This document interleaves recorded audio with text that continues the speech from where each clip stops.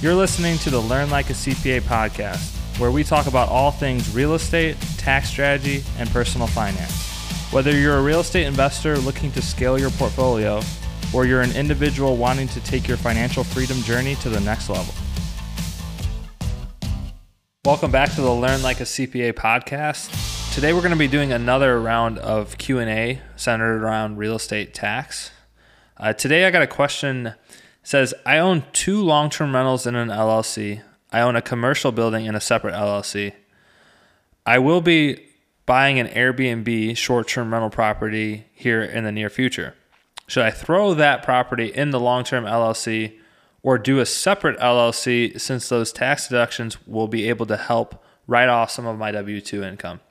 Well, let me first start off by saying whether or not you have an LLC or not has no bearing on if you're able to take the tax deductions or not. You're able to take tax deductions whether or not you have an LLC. So let's kind of clear that up, right? So whether or not I have an LLC or I do or I don't, I'm still able to take those tax deductions. So don't feel the need that you have to have an LLC in order to have tax deductions. Now, why do we consider an LLC? That's for asset protection purposes, something that you'd want to talk to an attorney about. The thing with, say, single member LLCs, it's very easy to get a property in and out of that LLC if you need to. Maybe you need to refinance it in your personal name or contribute it in versus out. Single member LLCs offer a lot of flexibility in that regard. But again, no bearing when it comes to tax purposes. However, from a liability standpoint, I will say, if I have, and I'll go to the whiteboard here, if I have a property that, let's say I use for long-term rental use, right? And I have this inside of an LLC, okay? And then I have a property that's used on a short-term rental basis, okay? Because there's going to be more people coming in and out of this STR, I would want to keep these separate if it were me. If it were me, I would keep these separate just because you have so much liability, more liability coming from the short-term rental property, just because of the amount of guests or volume that you're going to have, things that can go wrong, that you want to keep this short-term rental separate from your long-term rental or your other properties. So again, no bearing on tax purposes, and I'm not an attorney, so it should not constitute this as legal advice, but I would look to keep those 2 separate just because you don't want to be liable, right? If somebody slips and falls in your short-term rental, if they're inside of the same LLC as the long-term rental or other properties, the plaintiff can potentially come after your short-term rental and your long-term rentals. We would want to keep these separate from a liability purpose. But again, from a tax perspective, we're all good. Whether or not we have them in the same LLC or not, or no LLC at all, doesn't matter from a tax perspective. The second question is, what is the best way to hold rental properties? I've heard people that hold them in their personal names, LLCs, but what is the most optimal structure to hold your rental properties? Okay, great question. So this is the rule of thumb.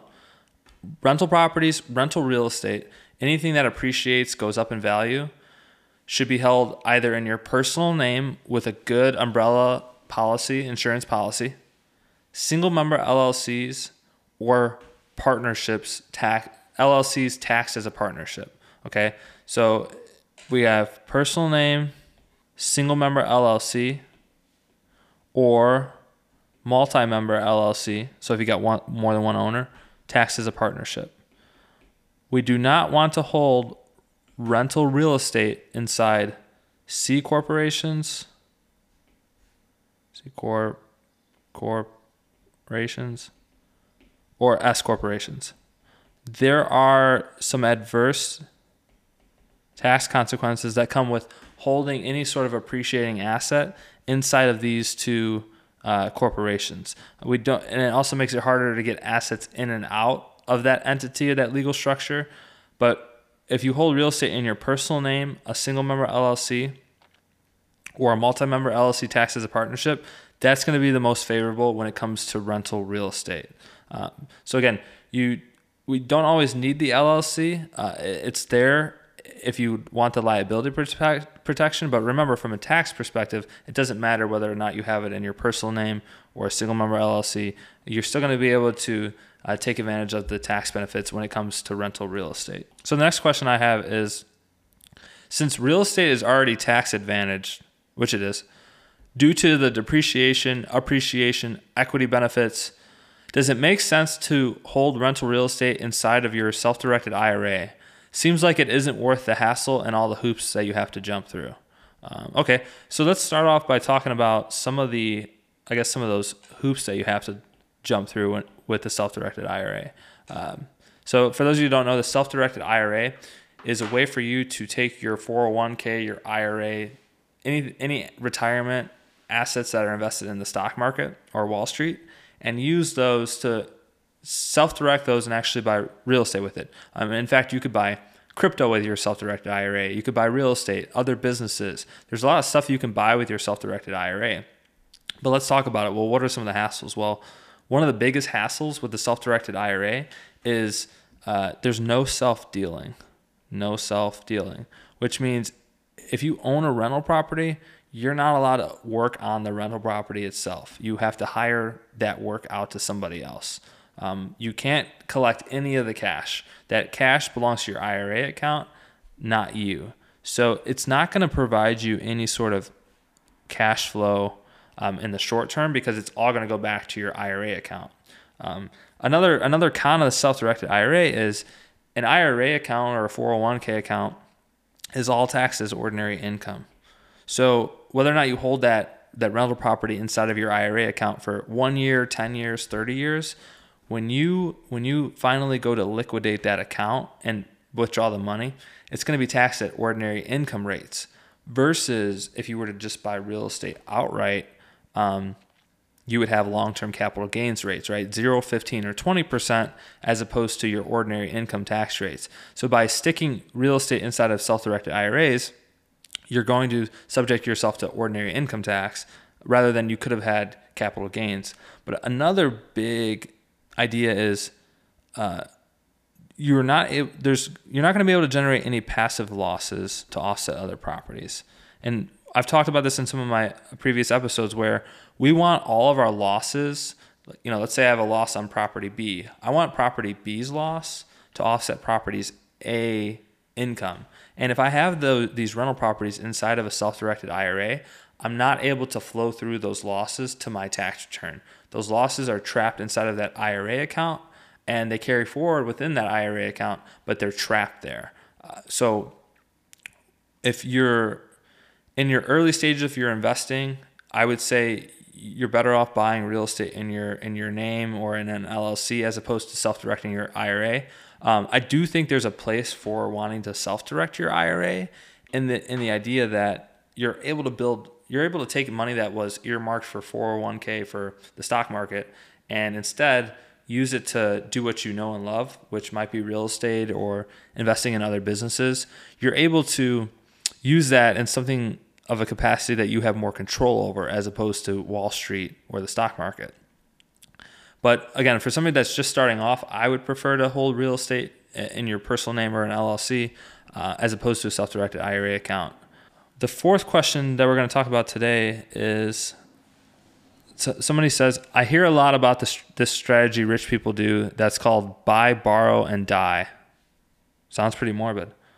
Although it sounds fairly simple, can you explain it in layman's terms, and why is this? Okay, great question. So the buy, borrow, and die strategy, it's been around forever, and it has to deal with buying and holding assets and transferring them to your heirs. Okay, so because the most significant part about this entire process is that when you transfer assets to your heirs, they're going to receive those assets tax-free with a step-up in basis, which means they're not going to pay any taxes on the assets that they receive. As long as these assets are not in retirement accounts, they're going to be able to receive them at the fair market value of what they're worth and not have to pay any taxes. But let's go over an example, right? If let's say I bought a $100,000 house 30, 40 years ago, and now this same house is now worth $1 million, and I pass away, this house that's now worth $1 million is able to go to my assets, or go to my heirs tax free, right? So this $900,000 gain that I was sitting on of appreciation goes to my heirs completely tax free, with also what's known as a step up in basis. So they receive this property at $1 million and it's worth $1 million, but they don't have to pay any taxes on this $1 million. The $900,000 of appreciation between what I paid for the asset and now what it's worth is not a taxable event. The buy and borrow part of that strategy come into play when I buy an asset. I use leverage, right? With real estate, you're typically putting 20, 25% down sometimes. So with the buy part of it is, I'm able to take my, let's say 50 grand, and I'm able to buy a $200,000 asset, right? By putting 20 to 25% down. I'm borrowing the difference here. I'm able to borrow this $150,000 from the bank, and I've spoken previously in some of my other podcasts that borrowing money or using debt is not a taxable event, right? So I'm able to borrow that money tax-free.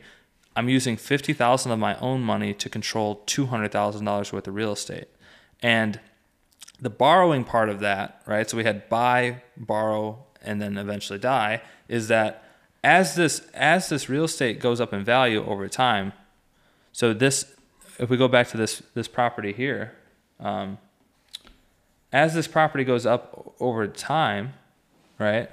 So maybe it goes up to 300,000, and then it goes up to 700,000, and then it goes up to $1 million. Over this course of this period, I'm able to borrow all the way out through this. I'm able to borrow that money from the bank, cash out refinance. As that property goes up in value, I'm able to leverage that equity via non-taxable event. So even though I put in $100,000, bought a $100,000 house and it's now worth $1 million, I'm able to, as that appreciates in value, goes up $900,000, I'm able to borrow against that every single step of the way. And that's the borrow part, right? So of the strategy, buy, borrow, and die, those are pretty much the steps. I'm able to buy using leverage, which is a non-taxable event. As that asset appreciates in value, I'm able to borrow against the asset. Again, a non-taxable event, right? Debt is not a taxable event, or refinancing. And then when I pass away, the asset goes to my heirs, my beneficiaries, tax-free with the step up in basis. So all three parts of that strategy, the buy, borrow, and die, are all tax-free. And that's why it's called the buy, borrow, and die strategy. You see wealthy people use this a lot with their stocks. The Elon Musk, Bezos, Gates of the world are all doing this with their equity, their stocks, their real estate. And you can do this too, just maybe on a smaller scale, but you're able to buy assets that go up in value. You're able to borrow against them, and then ultimately they'll go to your heirs tax-free. So that's it for today, guys. We covered a lot. We talked about entity structure. We talked about self-directed IRAs. We talked about borrowing against our assets. I will also be hosting my first boot camp this fall centered around short-term rental tax. If you want information about it as well as early bird pricing, check out the link in the show notes below. And if you like this show, be sure to give me a review on Spotify or Apple. If you have any questions you'd like me to answer on the show, hit me up on Instagram or Twitter at LearnLikeACPA. Thanks for listening, and I'll see you in the next episode.